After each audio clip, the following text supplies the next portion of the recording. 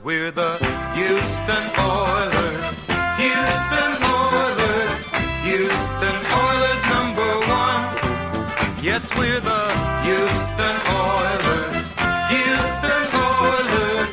Houston Oilers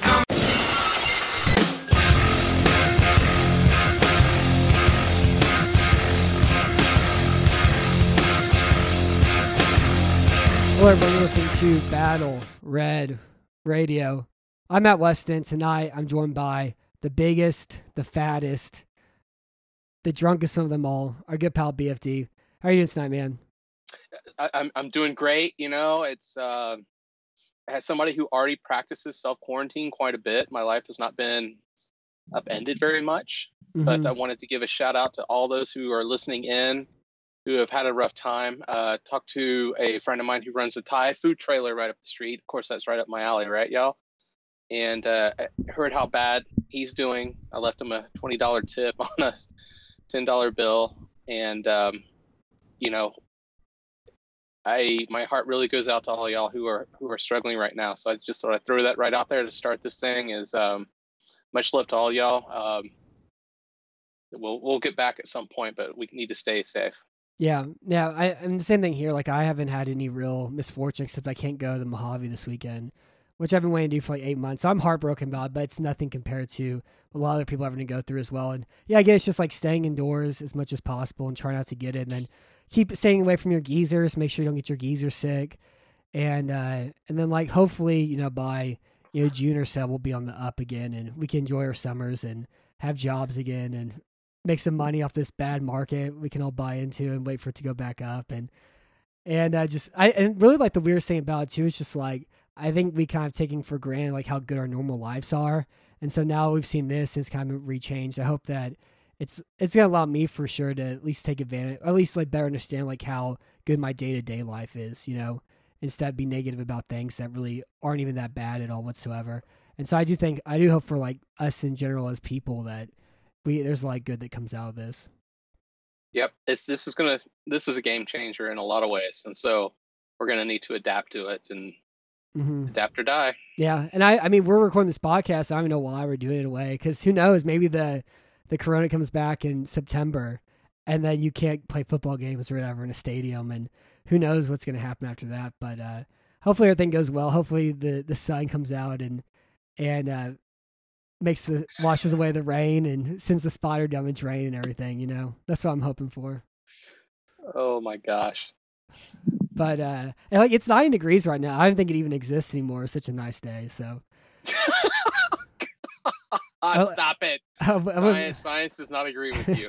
I went for a run and it was like 90 and I was dying. I'm like, oh, there's no way. Like everything was perfect and beautiful. It was like, yeah, this doesn't exist. Everything's perfect, but I know reality's not actually like that. But did you know that Bill O'Brien has completely botched the 2020 offseason? Why, Big Matt? In fact, I did know that. I like that PFF Houston came out with an article today and could not find the best move of the offseason. And that kind of to me was like, yeah, duh. Yeah, what do you think was the best move of the offseason? Or do you want me to save that for the end? You want to think about it? Keep that in your brain. We'll try to remember to answer that one at the end. We'll rattle that one around, sure. Yeah, one of my favorite things last year is I wrote that article that Brian Game botched the offseason. And there was 100 comments telling me I was wrong, that no, he didn't do that bad of a job. They're building for the future and this and that. And then he was fired, I think, 3 weeks later or so. And last year was a mess. Then Bill O'Brien made those 2 very dumb trades to try to pace everything back together really quickly. And a lot of the moves they made to try to fix the offensive line didn't work at all either. And, it just led to a cascading effect that kind of in a way led to DeAndre Hopkins get traded. If you buy into this narrative that, Bill O'Brien had to make that trade because of a money perspective, which I don't buy entirely at all. But I do think in his mind, getting a second round pick was important because of the Tunsil and Watson extensions, which goes back to that trade last year. I'm still anti-Laremy Tunsil, and I will be, even though he's good at locking down Justin Houston. Yeah, it's really funny how much both of us took for saying it was just such a terrible offseason. I mean, you had so many people saying, yeah, but look, we took, look at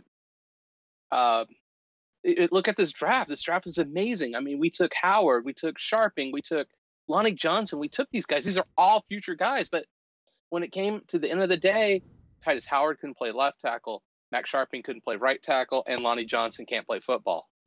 And so we took our first 3 draft picks and pissed them away. Yeah. And I'm not saying, okay, look, Titus Howard, if you take him in the 3rd round and you put him at left guard, great. Take him in the 1st round, expecting him to be a left tackle, is a way overdraft. That's really blowing the pick. And so it was a horrible offseason last year. And right now, we've done this moronic trade. I've really struggled to find a worse trade that wasn't the Herschel Walker trade. But we traded DeAndre Hopkins, and Bill O'Brien's actively made this team worse in the offseason. And I don't know how you do that. Like, how do you go out and say, I want us to really suck next year? And that's what Bill O'Brien seems to have done, Matt. Yeah, it seems like entirely the entire offseason has been based around a culture, But I can understand a cultural change if you're a new head coach, but if this is year 7 of your tenure and you're still pushing, we're trying to build this, this good, wholesome, Christian, smart, tough, durable culture, whatever, it doesn't make any sense at all. It's better to have good football players. And that video that Rivers pulled whenever he was talking about free agencies, like, yeah, you can't find value at all on the first day of free agency, which isn't true. Like, yeah, you have to pay more for players to get on your team, but it's the only way to improve your roster, especially on a team where you don't have any draft picks at all either. And he just has no idea how to assign value at all or anything. Did you see that video that Lonnie Johnson posted? I think it was today or yesterday, where it's him doing footwork drills, and it is like the most fundamental, like basic. It's just like slowly shuttle steps like through ladders, like 1, 2, 1, 1, 2, 1. Like he's going from like the very basic level of cornerback play to try to learn and improve this year. And he's going to be like him, and some other guys we'll talk about a little bit later on the show are going to be monumental for this team this year. But the idea for today's show is we're going to go back and rehash everything that's happened this last week in the offseason and all these moves that have occurred and kind of analyze what the Texans have done so far since free agency has pretty much kind of come to a standstill after that first wave came crashing into the shore and has been nothing but very sad. Jameis Winston's going to have to play in I'm so upset about Tampa, Tom. But the first thing that happened this offseason was that Whitney Mercilus was signed to an extension, same thing with Bryan Anger in week 16. And really, I think the most bizarre thing that happened was, you remember in week 16 where they weren't able to complete the paperwork correctly for Bryan Anger, and they had to go back and redo the deal or whatever. I think that's the best metaphor, microcosm for this entire offseason, where you have a guy who's the general manager who doesn't even have anybody who can even fill out the paperwork correctly, let alone do it himself correctly at all. And it's such a haphazard, Babe Ruth organization right now at the moment. I know we talked about this before. I don't like the Mercilus trade. I don't like the Mercilus extension. I don't even like it. I like it a lot less even right now because he's going to have to win a lot of 1-versus-1 battles at the moment. And I like the Anger trade. So if we're going to give this a grade, I would give the Mercilus extension a C-, and I would give the Anger extension, I would give it an A. He was one of the best punters last year. Yeah, and let's extrapolate just for a moment. If we don't know how to do the paperwork, how are we going to scout players for the draft? I mean, what is that going to be composed of? Especially now that since, a lot of the stuff's going to be off, right? A lot of the meetings, a lot of the private tryouts are going to be off now. And the Texans love meetings and private workouts and getting to know a guy, and they base so much of their evaluation off those factors as well, too. And let's not even say Texans. It's Bill O'Brien. Bill O'Brien needs a Bill O'Brien guy. Like if you're DeAndre Hopkins and you got too many baby mamas, then you're screwed, regardless of how talented you are. So, oh God, I don't have enough face palms. I don't have enough hands to do the face palms. You should be an octopus. You should. Yeah, it'd be awesome. I'd squirt my ink and go whee. I wonder how much LSD you have to take to become an octopus. I'm willing to find out. Yeah, probably a lot.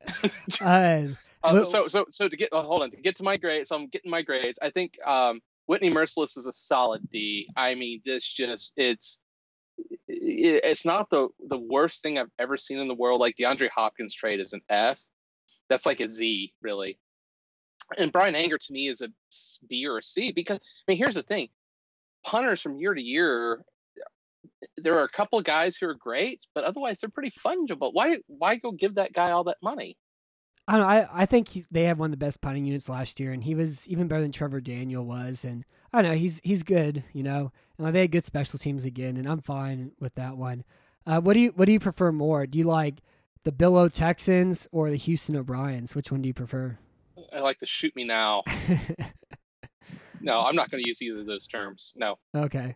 I did like calling them the New England Texans for a while, and they've kind of oscillated from that as well, too. Did you also enjoy this offseason how all these ex-New England coaches, Brian Flores, do the same thing, and then you see Matt Patricia do the same thing, where it's like, oh, yeah, we have to get ex-New England players, you know?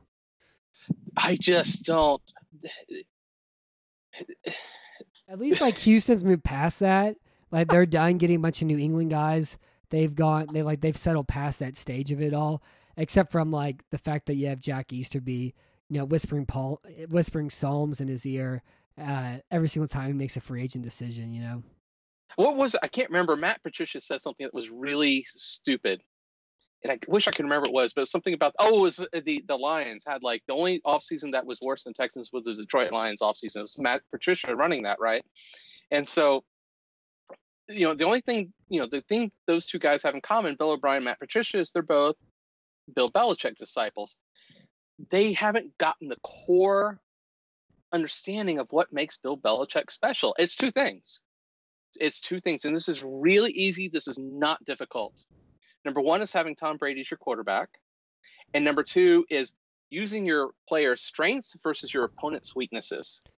And it's like Patricia and O'Brien do not understand those core concepts. And it's just, to me, it's unbelievable that we see New England coach after New England head coach, or former New England guy who goes off somewhere else, Josh McDaniels, whomever, and completely suck because they did not learn a thing from Bill Belichick. Yeah, that's a great point. I also think you can add the third thing too. This idea that culture doesn't matter. What matters are the other two things a lot more, and also understanding value as well too. Yeah, like, I understand the fact that like, you know, I could pay Trey Flowers $20 million a year, or I can sign, you know, 3 other guys who can come in and do something similar or whatever, you know. And then they also have really great development too. And you look at Houston, Detroit, neither teams have done a very good job developing their own talent, their own high draft picks, you know. Yeah, because let's go back to Lonnie Johnson. I mean, you know, when Kareem Jackson, came out, you know, his rookie year, he was playing on roller skates and couldn't do anything well. But at least he tackled. At least he was in the frame. Right. And Lonnie Johnson doesn't give us either of those things. He's terrible inside and out. I don't know how he actually develops into a real cornerback in today's NFL. I think he's another guy you have to say, look, he can't cover. Let's just throw him at safety and see what he does. Yeah, maybe. He's a great athlete, and that's the only thing you can have for it. But like, he's a great athlete, doesn't know how to use his size at all. He doesn't know how to use his speed at all. And like, I mean, even like his Kentucky video was really bad. And you know, Houston kind of came in a weird spot too, where all the cornerbacks ahead of him were like there was like 6 cornerbacks drafted ahead of him in the second round, and by the time but at the time they drafted, he was kind of the last guy there too. The other thing, I want to jump in just real quickly, and this is not fair, but Lonnie Johnson reminds me of Lonnie Ballentine. Yeah, I guess if Ballentine could run like a half a second faster and was 4 inches taller. Yeah, I mean they're the same guy. They look like the same guy out there. They're just. It just drives me up the wall. Anyway, go ahead. Sorry. I still hold out hope for Johnson just because, you know, a lot of cornerbacks are bad their rookie year, and he's a great athlete, you know, and like you can't teach athleticism, and it's just gonna come down to coaching and be able to make him better, and hopefully him like playing a lot of hopscotch, you know, for a week and all that will help him out too. But I mean, he's a guy also like his Kentucky video is bad, and he was pretty much drafted because of athleticism. So Anthony Weaver is going to take over as the DC. Cornell is going to stay on as the as like a special assistant or whatever. Do you have any better idea how Weaver's going to run this defense based off the moves they added? And do you feel any better at all about Weaver being the defensive coordinator? Like, have you read anything new at all about him since, you know, this decision occurred? Well, I'll just say that I don't believe anything that I read. in the off season. I mean, we're in the midst of the lying season, right? It's like this guy's we're getting to that point. This guy's in its greatest shape ever. This is the best prospect I've ever seen. This guy's going to turn this team around. We're in the middle of the lying season. So I'm not going to say anything about what I expect this scheme to be until I see it day one. And what are we going to do? That said, I don't think it's going to be a whole lot different from what Crennel does. I just really don't. I don't think you keep Crennel if it's going to be a radical change. Weaver came up under Crennel. We might do some things differently. But look, we re-signed Whitney Merciless. We did that before, Crennel retired, quote unquote. But we signed Bradley Roby. I mean, what are we really doing different? Yeah, personnel-wise, at least. I think the only thing they'll probably do different. I mean, they're probably going to blitz more. Crennel had the 9th highest blitz rate, I think, last year. They're 9th or 10th, but they were like 8 through 10 was all right around the same.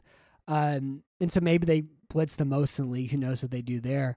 But I think they'll probably play tighter man coverage, I would guess. They'll probably play less off man, and you'll see Gary and Conley get burned a few times, and then they may decide to change their mind after that. But yeah, I don't really see, it's the same defense again at the moment, And Bubbles Hargraves is back. Yeah, and so the only thing Houston has really done this offseason is re-sign their own players. The Texans had 23 free agents entering this offseason, and so far they've re-signed 13 of them. Barkevius Mingo went to Chicago, which is very devastating. Tywan Jones went to Buffalo, which was I still can't get over that last year. Whenever Jones made that catch and broke that run, and they had the audacity to say in press conference, yeah, we really like what Tywan has to bring to the table. He had 2 catches the entire season. You've only used him on special teams. It was just Deshaun Watson being amazing. And it's they haven't really lost any players, though. They've just kept everybody of their own guys. And the point that we made previewing the offseason, and I want to make sure it's reiterated again today too, is that the Texans last year, it was the first time Bill O'Brien had a positive offensive DVOA. It was 0.2%. And the Texans were 17th in DVOA last year in offense. And that's including all those assets into the offensive line, having all those receivers that they had, having Deshaun Watson in the 3rd year of his life, I guess, as a professional. Everything was set up for them to have an incredible offense and the guys that Bill O'Brien had wanted. And 17th was the best they could come up with. And this is also a team too that was 10-6, and if we include the postseason, then they were 11-7. And they went 9-3 in 1-score games last year. There were only 2 games that weren't 1 score, and that was against the Falcons and against the Jaguars in England. Every other game that they won, aside from that, was a 1-score game. And this is a team that had to get better this offseason. And so far, their only 2 free agents they added were Q Vale, Randall Cobb, and Eric Murray. And this is a pass defense that was 26th in DVOA. That was the worst short pass defense in football by yards per attempt. And by taking that team, they've just taken the same team again and re-signed 13 of their same players again. And of their 23 players they had this offseason, and that includes, Mike Adams, who retired this year, and Jaleel Adai, who doesn't have a job, and players like that too. So re-signed Brandon Dunn, 3 years, $12 million. I would give this one, a D, because you can find anybody to stop the run, and you don't have to pay a guy $4 million who can't rush the passer. And I know he played a lot of nose tackle last year whenever J.J. Watt got hurt, and he was okay at it, but he's not worth paying $4 million a year to at all. Just for perspective, I've been blogging about the Houston Texans since 2006. I mean, this is year 14 or 15. I can't remember how that works. That I've been blogging about the Texans, and it's like you have different expectations, right? So when I started blogging about the Texans, we still had some really crappy coaching, and so the expectation was we were going to suck regardless. And then we hired Kubiak, and all of a sudden things got turned around. You got excited about it, and Kubiak gets fired, and now we're in the 7th season of Bill O'Brien, and somehow this king of mediocrity is now the GM, and it's so befuddling to me. And he won't even say that he's the general manager either. He scoffs. He scoffs at that. Oh my gosh. It's so frustrating. So again, expectations are really important. This is a team that has had that when he got them had talent. And what we've seen is a drain of that talent. Now, what we saw to kind of counteract that was Deshaun Watson. So as we talk about these deals this offseason, let's keep in mind the expectations that when you go out and you sign Brandon Dunn to this contract, what does it do to actually improve the team? Like you're telling me there aren't 50, 60 guys who can't do what Brandon Dunn can do? I mean, there literally is. There are guys you can go sign off the street that can do the exact same thing that Brandon Dunn can do, but without the guaranteed money. I think they could call Ryan Pickett back up, and he'll be able to come out there for $500,000 a year, whatever the vet minimum is, and do about as good as the job as Brandon Dunn if you give him an off season. A couple of guys from nose tackles don't really do very well their rookie years, but there are tons of guys who do the same thing. And Brandon Dunn is so fun. He's like when I look at running backs and guys like Brandon Dunn, these guys are all, you can swap out 50, 60 of the same guy. They're the same player. Who cares? Don't sign them to contracts like this. Yeah, it's not like DJ Reader, who's a guy who's like elite at doing something like this, Next is Kami Fairbairn, 4 years, $17.65 million. I would give this a C- because it's insane how much money he got for being a very average kicker. He doesn't make anything over 40 yards. He's whatever as an extra point kicker as well too. He gets kind of weird where he misses a string of kicks. Like, he's fine. He's not spectacular at all. And this contract also made him the fourth highest paid kicker in football too at the same time. So I understand resigning Fairbairn. I don't understand giving Fairbairn $4.27 million a year, whatever it comes out to. I give it a C. It's fine for the reasons that you said. I mean, either you trust him at 54 yards or you don't, and Bill doesn't. Yeah, that's a good way to put it. The next player, Darren Fells, 2 years, $6.3 million. I would give this a D because the only good thing about Fells is that he had some sort of acumen with Watson where he knew how to find space and where he rolled down, those sorts of things. He was able to box out guys and catch touchdowns in the red zone. He caught 7 touchdowns last year, which was 4 more than he's ever had any time else in his career. And I read a comment that was like, well, DeAndre Hopkins only had 7 touchdowns, whatever it was last year. Yeah, because they went to Darren Fells last season. Those touchdowns that Hopkins usually has just went to him. But this is definitely a contract. And also, he can't run block. He can't pass block. He can't block all whatsoever. They use him as a focal point in the offense in their run game, which was dumb and didn't work at all. And then this just seems like a guy who's going to have 2 touchdowns next year in the passing game, because touchdowns typically vary highly year to year, especially if it's a guy who only has 30 catches or so. And so I think next year's going to happen and the year's going to end. We'll be maybe having the same conversation again in 2021 if the world's still spinning. And we're going to be like, well, Fells only had 2 touchdowns. What happened? And it's just going to be kind of simple mathematics, Yeah, the crazy thing with Fells, though, is that if you look at his career, is he's caught over the course of his career. This is insane. 1 out of 6 catches is a touchdown for him for his career. And last year, it was 1 out of 5. So it wasn't even that much of an outlier for his rate. It's just insane. So he catches touchdowns. I get it. I still would not have signed him to this contract. Again, it's what you have to do at the margins that's really important when you have a salary cap. And when you sign guys like I'm okay-ish with the Fairbairn, but when you sign guys like Dunn, especially when you sign guys like Merciless, when you sign guys like Fells, you're hurting your marginal areas. Yeah. And it's just bad decision making. To me, this is a D as well. Yeah, and well, it's also, if you take we talked about this before, if you take Dunn, Merciless, and Fells and combine them all together, then you get I'm trying. Yeah, but you have to trade maybe a second-round pick for Ngakoue or whatever. You can get Jadeveon Clowney, for example, for that at the moment. You know, you can combine those deals together and actually get cornerback play or pass rushing help and help a section of the team that really matters. Or if you're going to claim that DeAndre Hopkins isn't warranting a $3 million pay raise, there he is right there. He's Brandon Dunn. There's your difference in salary right there for it, for the season. And the other thing I like about Fells as well too is I like the Jordan twins more, just from an athletic standpoint. And I like Holly Waring. I like his rookie film a lot. And hopefully he plays this year. I don't think he's going to. They had Houston Texans. It's been so funny, their Twitter page, because it's just turned to the president's Twitter account where every single person's now a Trump reply guy, where they post anything and it's, you're a coward, you're a bigot, you're terrible, I hate you. And they get ratioed everything they post. and they posted, happy birthday, Kahali, whatever. And man, he looked so hot. Like I was like, the sun was out. I felt good seeing a picture of his smiling face again.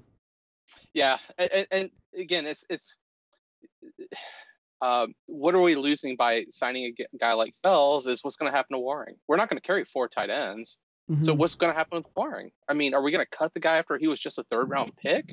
Or are we going to cut one of the Jordan twins? And it's the margin things are really important. This is how you make a good football team, and this is where the Texans are failing spectacularly right now. Yeah, and the other thing too with tight ends is, tight ends are kind of like cornerback where it takes a while for them to start to really excel in the NFL because you have to learn the passing game and the blocking game. And like you're in year 3 for the Jordan twins, and you'd expect that this would be the year they really kind of start to take off, or one of them would. And Akins is also like 28 years old already. Right. You think like if he's going to be a valuable contributor to the team, like now is the year for it to happen. And then you have like 3 lotto tickets with a lot higher upside than Fells. And you probably even release Fells and then just sign him in, whenever the season starts potentially or whatever, or trade a 7th-round pick for him if it came down to it. If the young guys don't work out. But maybe we'll see it happen when the summer happens. These young guys play really well and he's an insurance policy and they eat, $2 million of dead cap space because of it. The other guy they re-signed was DeAndre Carter, 1 year, $750K. 11 catches, 14 targets, 162 yards, 14.7 yards of reception. The worst fumble in Houston Texans history, DeAndre Carter. I would give this a D. I don't know how he can play Jacoby here Jones. again. Jacoby Jones. No, this one was 100% worse. Oh no, Jacoby this Jones one was not even close. We were never going to beat the Chiefs. They were never going to beat the Ravens with Yates. Yes, we would have beat the Ravens. Yates had, I think Yates threw for 91 yards that game. He had 3 interceptions. And then Jacoby Jones goes to the Ravens after that game. Oh, my God, I was so pissed off. And had 2 touchdowns in the Super Bowl. Right. But I still say the Carter one's worse just because the camera angle, it pops directly to Darwin Thompson. And, preseason superhero Darwin Thompson. He doesn't even know what to do with the ball at all either. Right. It was like Cloverfield. It was like Cloverfield or Wreck or Paranormal Activity. It was a found footage shot as well, too. And, yeah, I can't watch him ever again though. I liked him in 2018, but I can't do it ever again. My entire response is wanking motion to that one. So A then. I don't care. It's $750,000. Let a brother feed. Yeah. The next player they re-signed, linebacker Tyrell Adams, 1-year contract. I personally don't like this because I would rather see Barkevious Mingo here again, and because he's just a special teams player, And if Tyrell Adams is playing at all, hopefully it's because Houston's 12-4 and they're playing the Jaguars in Week 17, and it doesn't matter at all, Yeah, whatever. Yeah. Next one. Philip Gaines, 1 year, $1.4 million. I give this one a C just because Gaines had one pretty okay game against the Colts in Week 5, and the Texans secondary actually missed Philip Gaines last year after he was hurt. That's how bad it got for him. With his injury, Jonathan Joseph's injury, and then they had to just add Vernon Hargreaves and trade for Conley after that to try and survive and find anybody in the secondary. Yeah, he's a body. That's all he is at this stage of his career. I think I'd have to look it up to verify. I think this is his magic age 30 season. He has not produced in years. So as long as we set our expectation that he's not going to do anything, I think he's great. Yeah. It really was weird last year, like sitting there writing and typing a sentence. The Texans actually missed Philip Gaines since he had his ankle injury or whatever. The next player they re-signed was Bradley Roby, 3 years, $36 million. This is a move I probably would have given like an A- whenever it happened, because it's like Roby for $12 million a year is a steal. Cornerbacks are expensive. Roby was the best player in the secondary, or was the best cornerback they had last year. He's not going to be the best corner on a good pass defense, but like he's good, in a sense, and he can lock down the slot or be okay against their one wide receivers. He's not going to lock anybody down. And then you saw the cornerback contracts come out this offseason, and nobody was really paid very much at all. Like the market was really kind of stagnant for cornerback play. Mm-hmm. And so because I thought this contract was going to be a really great value contract. And now after seeing what everybody else got this offseason, I would give it, a B. Like Roby's good. He's not going to be the best corner on a good pass defense, but he's good. It's fine. And it's not an awful contract at all. we're paying $12 million to a guy who's going to be okay, and I'm okay with that. So I mean, it's like C plus, B minus for me. If you set the expectation that he's not going to lock down any number ones, and he's probably not going to lock down any number twos, then I think you're making a safe bet. He's fine. He's okay. He's 28. He's only got a couple years left. You know, good for him. He got a nice contract, but it's not the best deal in the world, and it's not the worst. Yeah, I would have liked to see him play for a team with a really good secondary, you know, because that's where he's best at. He's best as being like your third best. He's an incredible number 3 corner that you have. He's not an incredible number 1 cornerback on team, and that's what he's going to be doing in Houston. Yeah, and what are we going to put him? Are we going to put him inside? Is he going to be the slot, or is that going to be Eric Murray? Ooh, is Eric Murray on here? Yeah, I can't wait to talk about that one. I mean, I think if he plays in the slot, it's a desperation sort of thing. I think they're going to try to play Hargreaves at the slot. They're going to try to play Gary Conley at the slot maybe and leave him outside. So Lonnie Johnson? Oh, God, really? Yeah, I mean, I think Lonnie has to be your number 2 corner. Like, for Houston's pass defense to improve next year, Lonnie has to be good next season. Like, he has really to register that. I hadn't. Wow, that's LOL stuff. Yeah, I mean, if you look at the way the roster is right now, unless they draft a great corner this draft, which again, cornerbacks typically aren't good their rookie year. It usually takes them 2 years or so. And so I'm not even expecting much from Lonnie until year 3 if he ever does anything at all, even because of that. The next player they re-signed was Vernon Hargreaves. I'll give this move a C only because they released him and were very smart. Well, not very smart. They did the surefire thing. They didn't screw it up. They released him, didn't pay him his 5th-year contract, the 5th year of his rookie contract, which would have been like $10.8 million. Great job. They cut him. They signed him for 1 year, and some change. Whatever. Man, we'll see what he does in training camp. I'll give this one a C just because they released him and they were smart to create $10 million in cap space by doing so. Yeah, this one goes under Webb's. I mean, he's not going to offer us anything. He's going to be as bad as he was last year. He's a bust. And I think even last year he was better than I was expecting him to be, but he still was bad, All right. It's like the dog only peed on the floor, didn't poop on the floor while you were gone. Talking about my son. Anyway. They re-signed Robert Johnson, 1 year, $1.75 million. I may give this a B just because they should have tendered him and they could pay him a cheaper contract to begin with. They did so. Instead, they decided not to test the swing tackle market. And if you want to do something funny at all, go to Spot Rack and look at the free agent tackles remaining, and it's awful. Like, there's nobody at all. And Johnson was the best player available. And so, yeah, like, I give this a B, but they should have tendered him. And I do think he could be a competent tackle. Like, he's a really good second-level blocker in the run game. He's a pretty good outside zone blocker. He just doesn't know how to pass it all that well. And the problem is that you have Mike Devlin coaching him, and he hasn't made anybody good except for, like, Nick Martin's was better last year than he's ever been before, but he's paid $10 million to be like the 13th best center in football. But yeah, I don't like Devlin, and I don't know. We'll see what happens with Roderick. Yeah, well, I'm not going to hide the fact I'm a big, Johnson fan, raising. And, I would have loved to maybe have tied him up for a couple of years, make him the Chris Clark replacement. Let's just get him on the roster. Let's show him some love and let's give him some work. I really like the dude. Yeah, me too. Again, like his second level run block / in the outside zone game, there hasn't been a Texan do that since Dwayne Brown, really. Because like Tunsil doesn't make those blocks a lot much because they usually run to his side and he just kicks out defensive ends over and over again. But if you like a lot of like their good cutback runs were usually because Johnson did a good job reaching the backside linebacker on outside zone plays. I don't get the hate for Johnson. I don't. Yeah, anyway. I don't know. He was a better outside zone blocker than Tytus Howard, was last year. Yeah, got better feet. Yeah, I mean, and Howard has Pro Bowl potential, but he was bad last year, Like if you watch the film, it's like he's wide and he's strong and he moves well, but he just doesn't know how to pass that and he doesn't understand the fundamentals, and he can learn it and become a really great player, but there's a big if involving Tytus Howard. Right. Next player here, they re-signed long safety John Leaks, who's going to become the longest tenured Houston Texan. And what's funny here is the contract is dated as 3/23. He signed it, but they officially extended him, I think, like the end of January. So it took them like 3.5 weeks for them to get the paperwork to go through for this 1-year contract that got John Weeks for. So I don't know. It seems like more administrative errors over there. I'm good with Weeks. Weeks does not make errors. He does not screw up. So I'm really great with this. Keep him around. I mean, let him keep snapping footballs into the shopping carts. Yeah.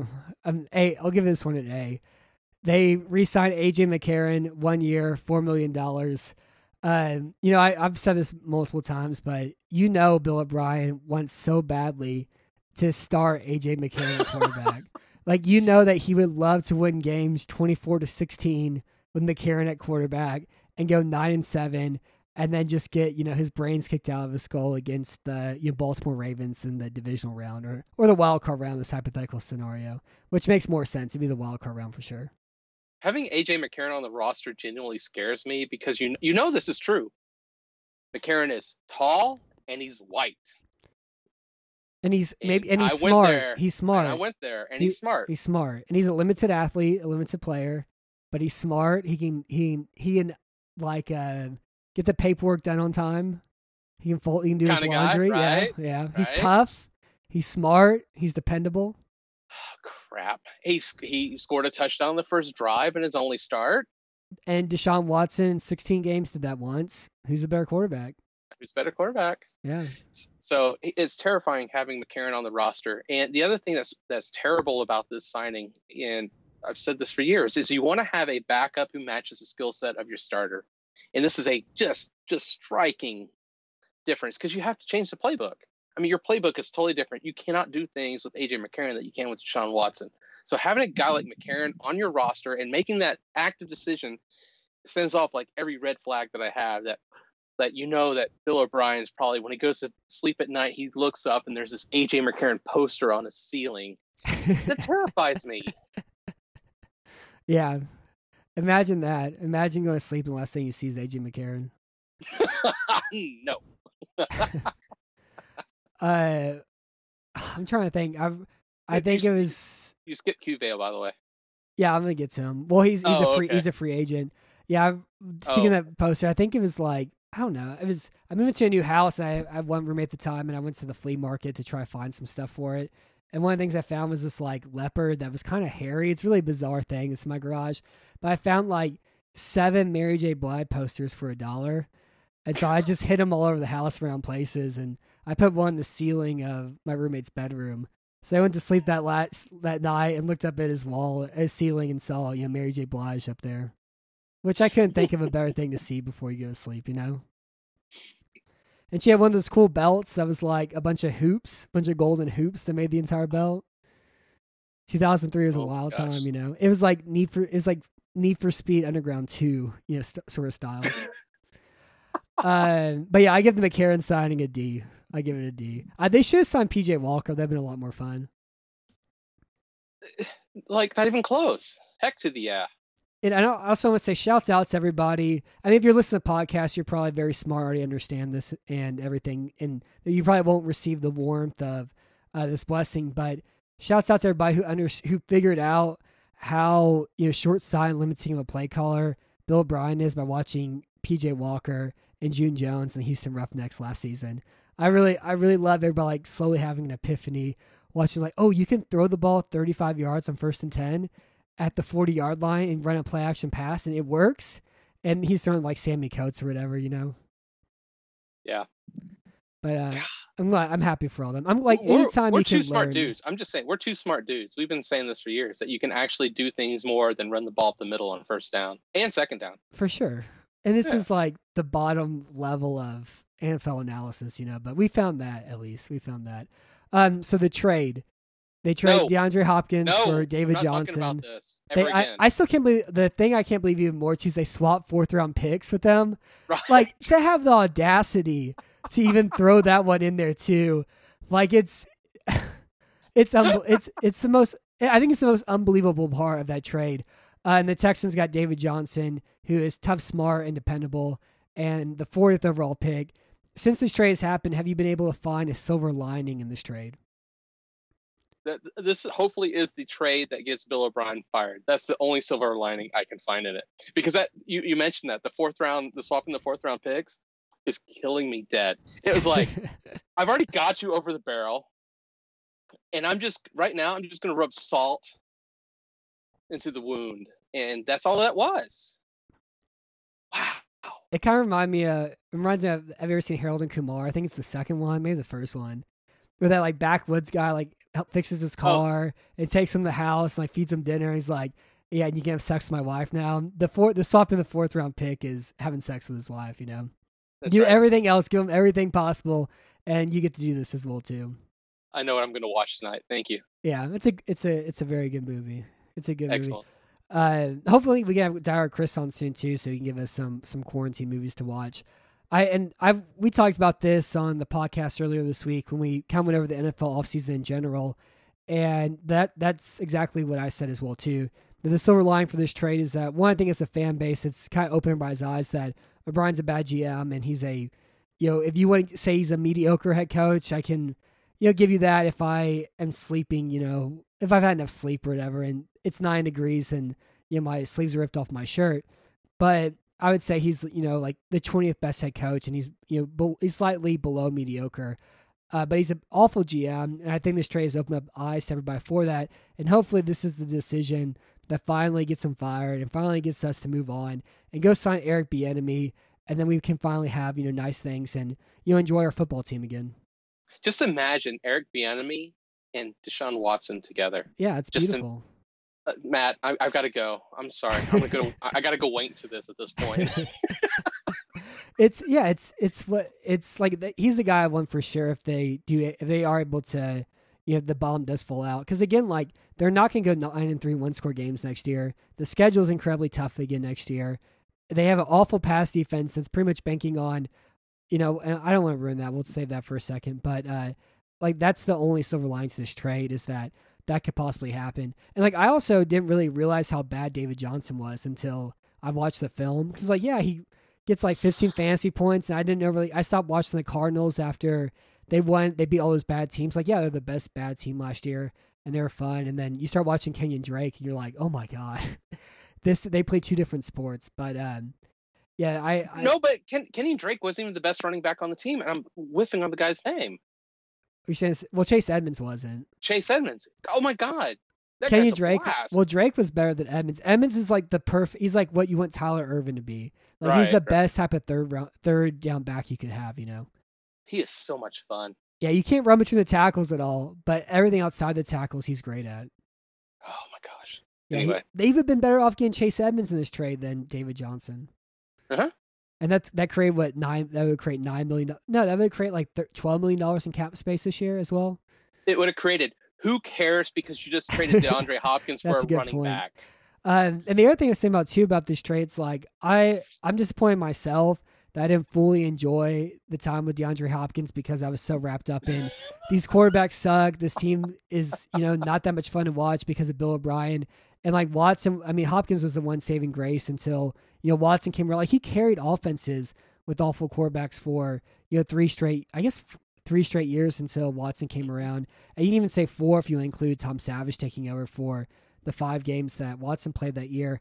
But like I was so wrapped up with like analyzing the team and writing about the team and watching video and look at all the numbers that from like a pure football fan standpoint, I feel like I didn't really get the chance to enjoy Hopkins by faults of my own. And man, he was really good, like really good. But who saw this? Who saw trading DeAndre Hopkins for a bag of used toilet paper? Yeah, like, nobody saw this coming, and it's just like it's still unbelievable to me. It's still, how can anybody be this stupid? I think Z is the we have to create like this trade is 5 standard deviations from the mean. Like we have to create a whole new distribution system to be able to grade this one, but we'll give it a Z. So for free agent ads, the team added safety Jalen Watkins, God. 2 years, $3 million. I think he's a brother of Sammy Watkins. He's related to Sammy Watkins somehow. What do you think about this one? He's a good special teams guy. It's $1.5 million a year. I don't think there was anything guaranteed on this one, so I'm fine with it. A B. Yeah, I'll give it a C. The one thing I think has been good about this team is since the special teams are awful, and that I think it was 15, I think it was 17 was the last year the special teams were really bad. they've done a good job finding guys who play special teams only at the kind of expense of having a bunch of guys who can do other things, who can affect the roster. You kind of lose kind of like your young developmental prospects as well too by signing guys like Watkins to only do one thing. But yeah, it's fine. The next player here is Randall Cobb, 3 years, $27 million. He received a little bit more than $10 million guaranteed. This is his age 30 season. Last year he had negative DVOA. He caught 55 of his 83 targets for 828 yards. He had 5.1 yards of reception, which was a career high for him. 15. 15.1. And he had about 6 yards after the catch. This was his best season since 2015. And kind of like David Johnson, he's had one really great year. And Randall Cobb's really great year came in 2014, which was, 6 years ago. So what grade do you give the Randall Cobb signing here? This is a D. This is a terrible freaking deal. I just don't even understand. What is his role going to be on this team? Replace Kiki Cutie and run a lot of drag routes. And he's slow and he can't create space very often. This is a really stupid signing. This one really got me fired up when I saw that, because this is supposed to replace DeAndre Hopkins, right? This doesn't replace Hopkins in any way, shape, or form. Randall Cobb was done 3 years ago. Like this contract that we gave him was an absolute joke. I don't care if it's only $10 million guaranteed. It's a joke. He has nothing to this offense. He has nothing to a team. Oh my God. What the hell is Bill O'Brien thinking on this one? Yeah, I would give it a D as well too. And I kind of think like with this signing and the David Johnson trade, they were just like, he was trying to find players. So he just pulled open Rick Smith's old files and was like, he pulled up a scouting report from each player that Rick Smith filled out, 3 years ago, or filled out or had it updated in 3 years or whatever. Because that's the only way either one of these contracts makes sense. Because like, again, David Johnson hasn't been good in 4 years, and he had one really great season. Cobb has to have one really great season. He hasn't been good in 5 years, and I do think this is gonna be a Cutie replacement, which is unfortunate because Cutie is a really talented player, but he just isn't enough of a Bill O'Brien guy. For whatever reason, O'Brien hasn't been able to get much out of him in this offense. Yeah, and the other thing is that Garrett and God, who's it? Dallas OC. It's not Linehan anymore, is it? No, it's Moore. Moore, that's right. They were able to scheme Cobb open a lot, which is why he had that high yards per reception. Bill O'Brien can't do that. Randall Cobb cannot separate anymore. So got Bill O'Brien. He can run out to the flat for 4 yards. So can Daniel Fells. So can Ryan Griffin. For sure. So can CJ Fedorowicz. Oh yeah. And so that's what. God, sometimes it's just kind of defeating, because you can see that Randall Cobb's just going to be kind of trying to run the DeAndre Hopkins part, the Hopkins and Fuller combinations, and you're going to see him, limping his way up the field while Fuller's kind of streaking on a deep cross. And look, this is a really poor DeAndre Hopkins replacement. This is like beyond. Oh, well, and I don't even look at him as a Hopkins replacement either. I look at him as a Cutie replacement. You look at him as a slot guy. You think we're going to put Stills on the outside? Yeah, for sure. I think, like this is a Cutie replacement. Yeah, Robbie Anderson signed today with Carolina, 2 years, $20 million. That would have been a much better player to sign. Much better. Even though Anderson has injury issues, he's a legitimately talented receiver and a really great athlete. And I saw some the Texans are potentially linked to Perriman, which I don't see that happening at all. But Perriman, you could kind of see more as he's a downfield receiver. He kind of has a limited route tree, but that'd be interesting, But he's interesting in an offense that will use him in a vertical sense. And the Texans will have entire games where Watson doesn't throw passes over 15 yards. So I don't know if they run different offense, that'd be interesting, but I don't see it. So I give this one a D as well. So for their pass defense this year, they've added Watkins and Eric Murray, and that's it. Everybody else here is the exact same for the 26th ranked pass defense by DVOA. And Eric Murray received a 3-year contract, 3 years, $18 million, $10.75 million guaranteed. I'm speechless at this Eric Murray signing. Absolutely speechless. He can't cover. He's a good tackler. He's a pretty good tackler. He can't cover. And we just gave him $10.75 million guaranteed to Do what exactly? So is he going to play safety? Is he the third safety? Is he the second safety now? I think he's the third safety. He's gonna be Jaleel Adai is what he's gonna be. Didn't we pay Adai the veteran minimum Yeah, last year? I think he was paid like $1.2 million last year. Wow, I don't have the words. And who was bidding? Who was really like going after Eric Murray for that kind of money? Was there anybody else going after him for that kind of money? No, nobody was. I didn't even know.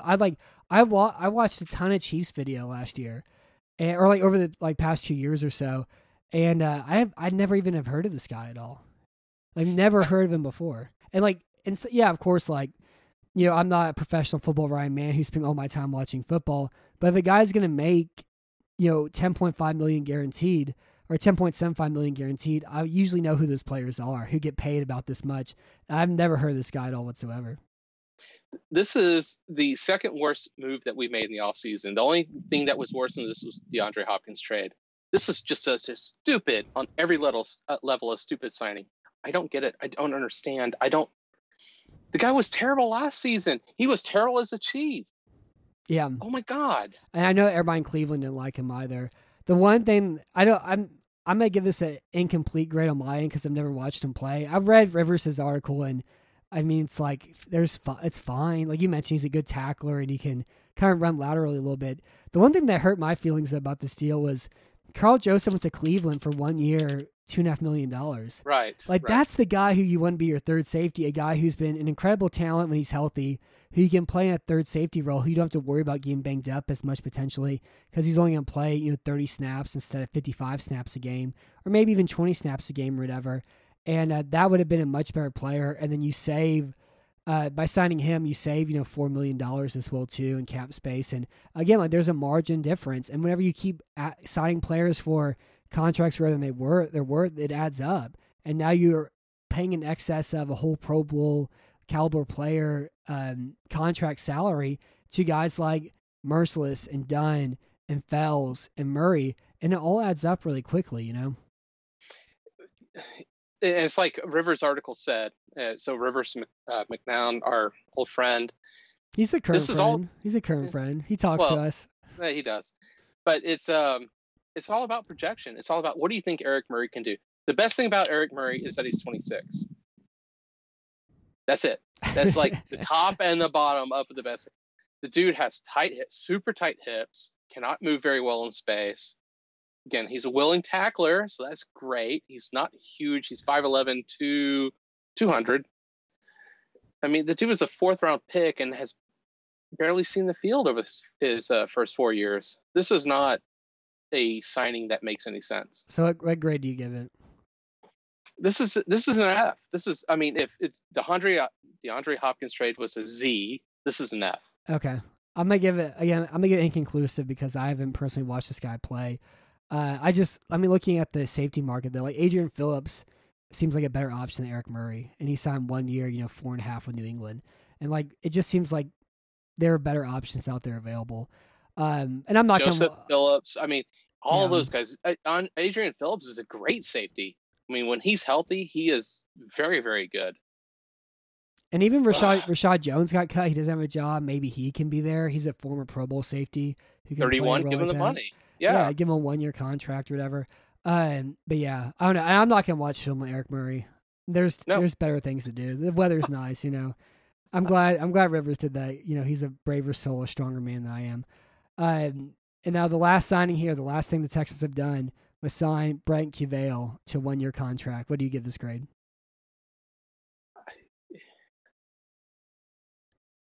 Just don't even. I mean, is kind of like Eric Murray. I knew that he existed, but I didn't care, kind of thing. He's a great Pro Football Reference picture. he looks like the NPC that guards the entrance to a cave. Oh in my like gosh. Might and Magic 7, you know. I did not notice that, to be very honest. It's good. It's worth checking out. Yeah. So everything I heard about this guy is that he almost killed Sam Darnold this preseason, that he's bad, and he's going to compete, I guess, with Roderick Johnson for the swing tackle spot. So I don't know. I give this one inconclusive because I don't know anything at all about him. Oh God, he does look. He's like Is that mean? Neanderthalic. Yeah. Big forehead. Big jaw. Yikes. He looks like one of the bikers in True Detective Season 1. Nice. So what's your overall season grade? What's your overall off-season grade so far? F. I give it an F as well. I mean, this is back-to-back historically awful off seasons by the Texans, and I just don't think you can say anything good about it. I mean, you can't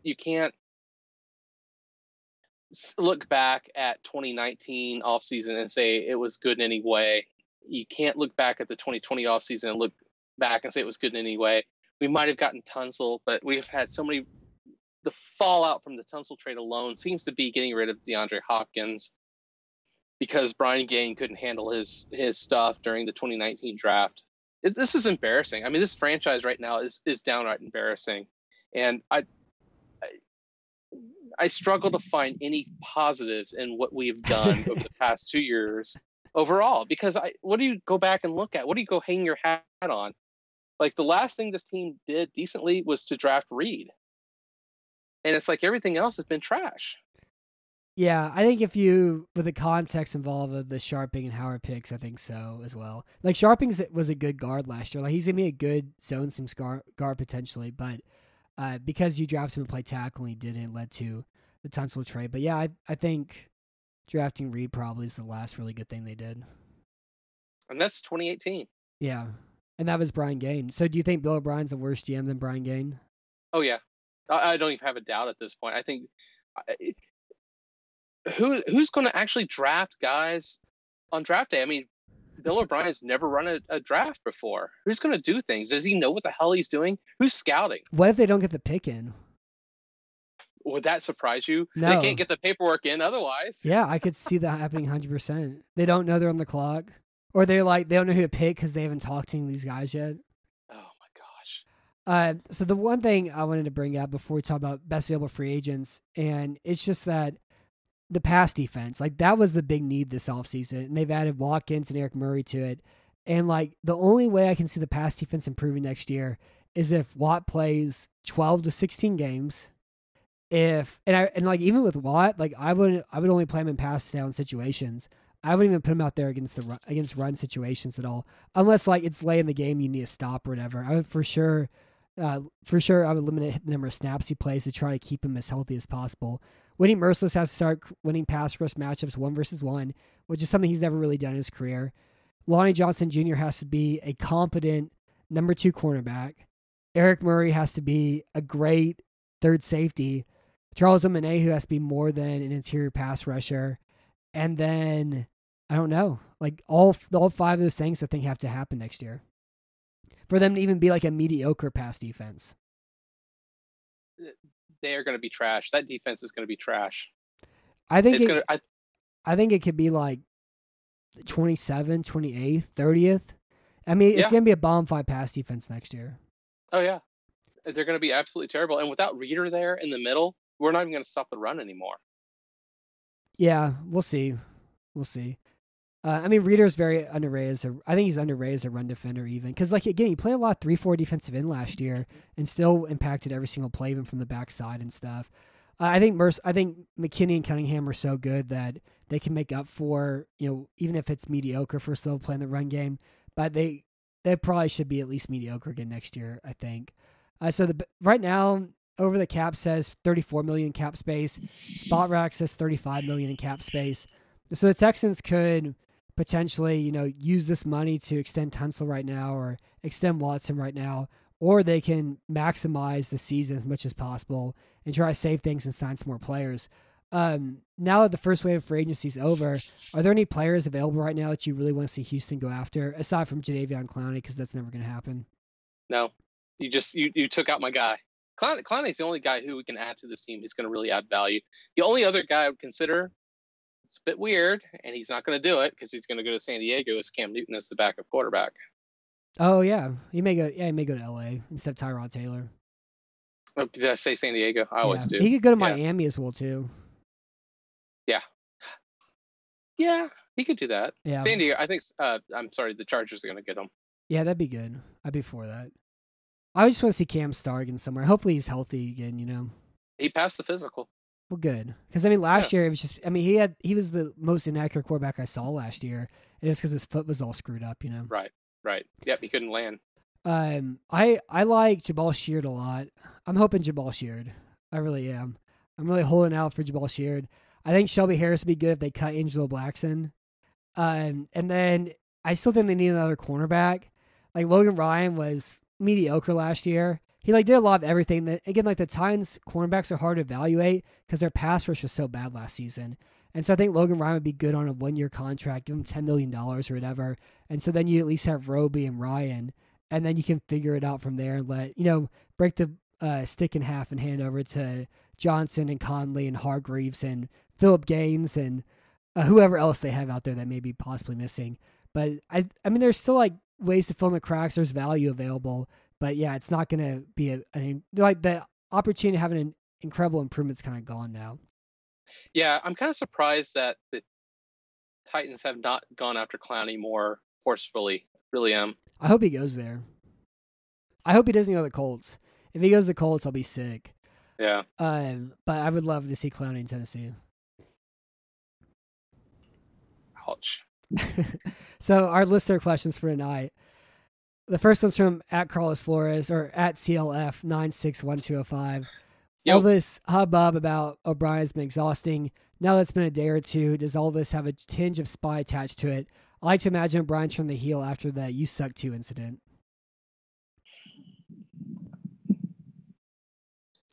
I've been very clear of my feelings of Bill O'Brien for about 3 years now. I think he's terrible. I think he goes completely by. I think his entire persona is still by the Hard Knocks thing. I still think he completely exists off that. He's terrible. He's a terrible GM. He's a terrible head coach. No, get rid of him for crikey's sake. Get rid of this dude. Whenever they were on Hard Knocks, Deadspin, they wrote about it. One of the things they said was O'Brien just seems like a guy who shouldn't be cussing, but wants to be cool and tough, so he cusses a lot, but doesn't really know how to do it at all. And I think that's probably the best way to describe him. I like the idea, too, of the fans creating a new football franchise and moving it right next door to Houston and calling themselves, the Texas Houstons and building a Spite franchise like they had the Spite store in Curb Your Enthusiasm this season. God, I hate that dude. He's been terrible for years. And everybody's had, well, not everybody. A lot of people have had their head in the sand about it. He is terrible. Ugh. If O'Brien's, this is from Uproot Texan 99. If OB's alias for being general manager is William O'Brien, what is his alias for being the Texans PR manager who is trying to spin the DeAndre Hopkins trade? Because, lest we forget, Bill O'Brien traded DeAndre Hopkins because he's a goddamn idiot. God. Mohammed Saeed Al-Saaf. That's who he is. That works. He was the guy. He was the Iraqi guy who kept saying, "Nothing's going on. Nothing's happening here." That's who he is. Or if y'all are old enough to remember who that is. Yeah, I don't remember him. Or kind of like how China is saying there's no more coronavirus there right now, and I don't believe it. I think there's still coronavirus there right now. God. Yes, there is. Yeah. Good old. So the next question. Not hard, y'all. Next question's from a good friend of mine @TSchmidt723. Your favorite Houston Texans signing so far? Is that ever this offseason? This offseason. What's your favorite one? Crap.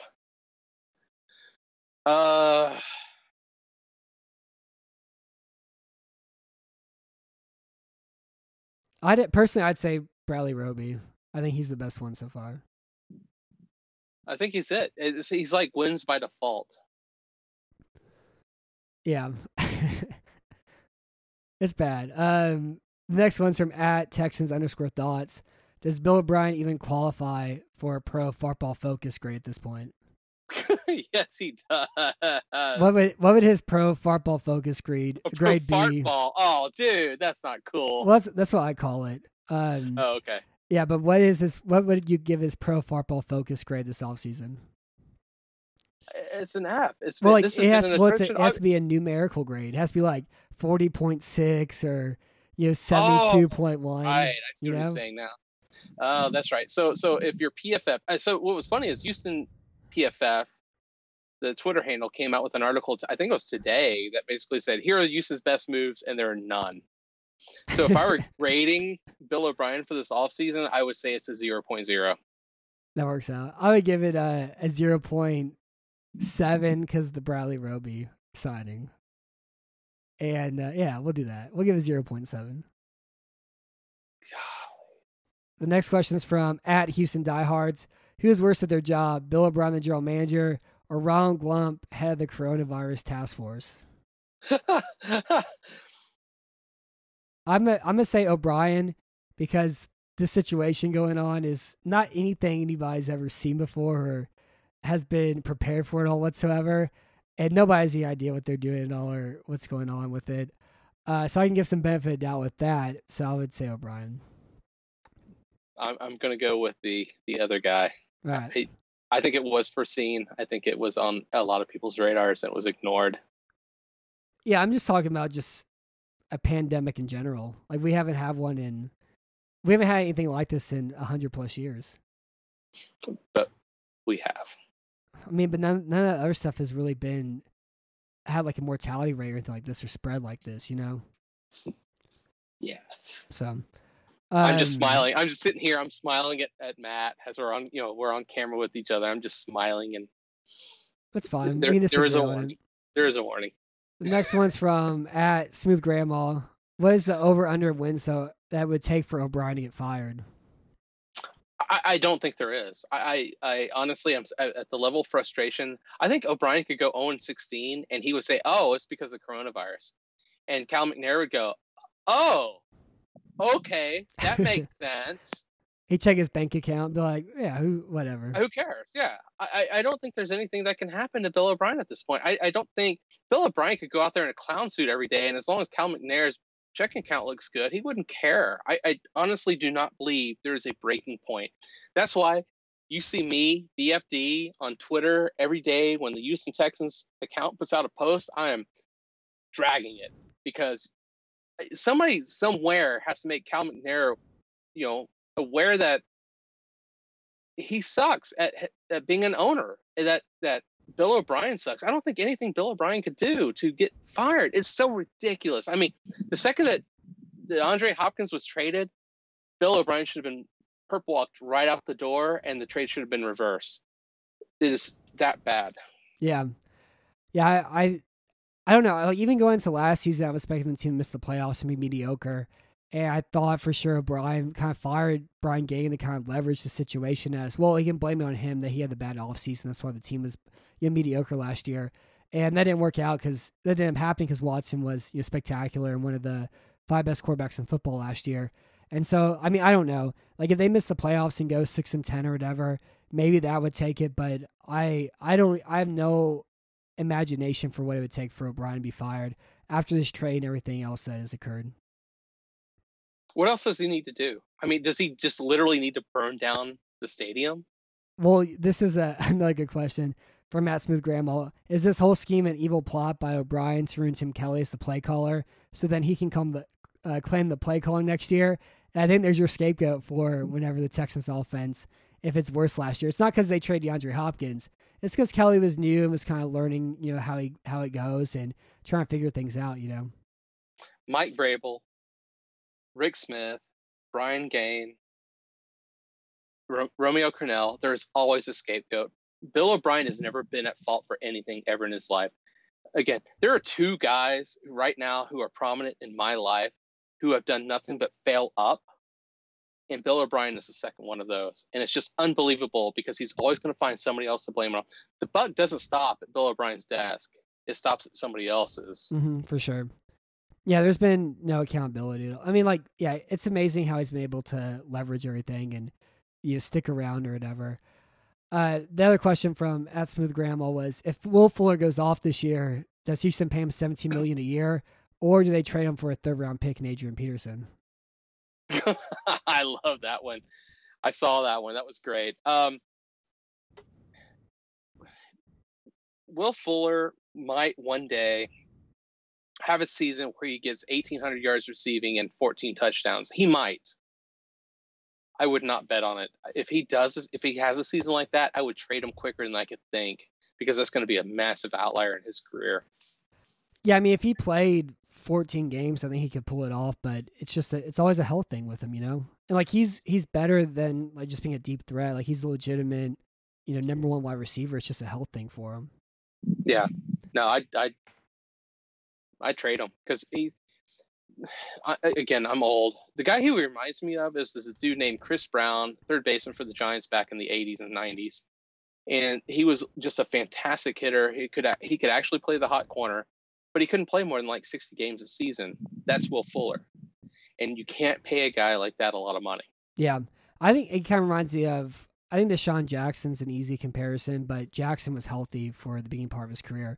But I think like how they offer the offense and how their speed opens up everything else, and how much the dramatic difference they make on a team as well too.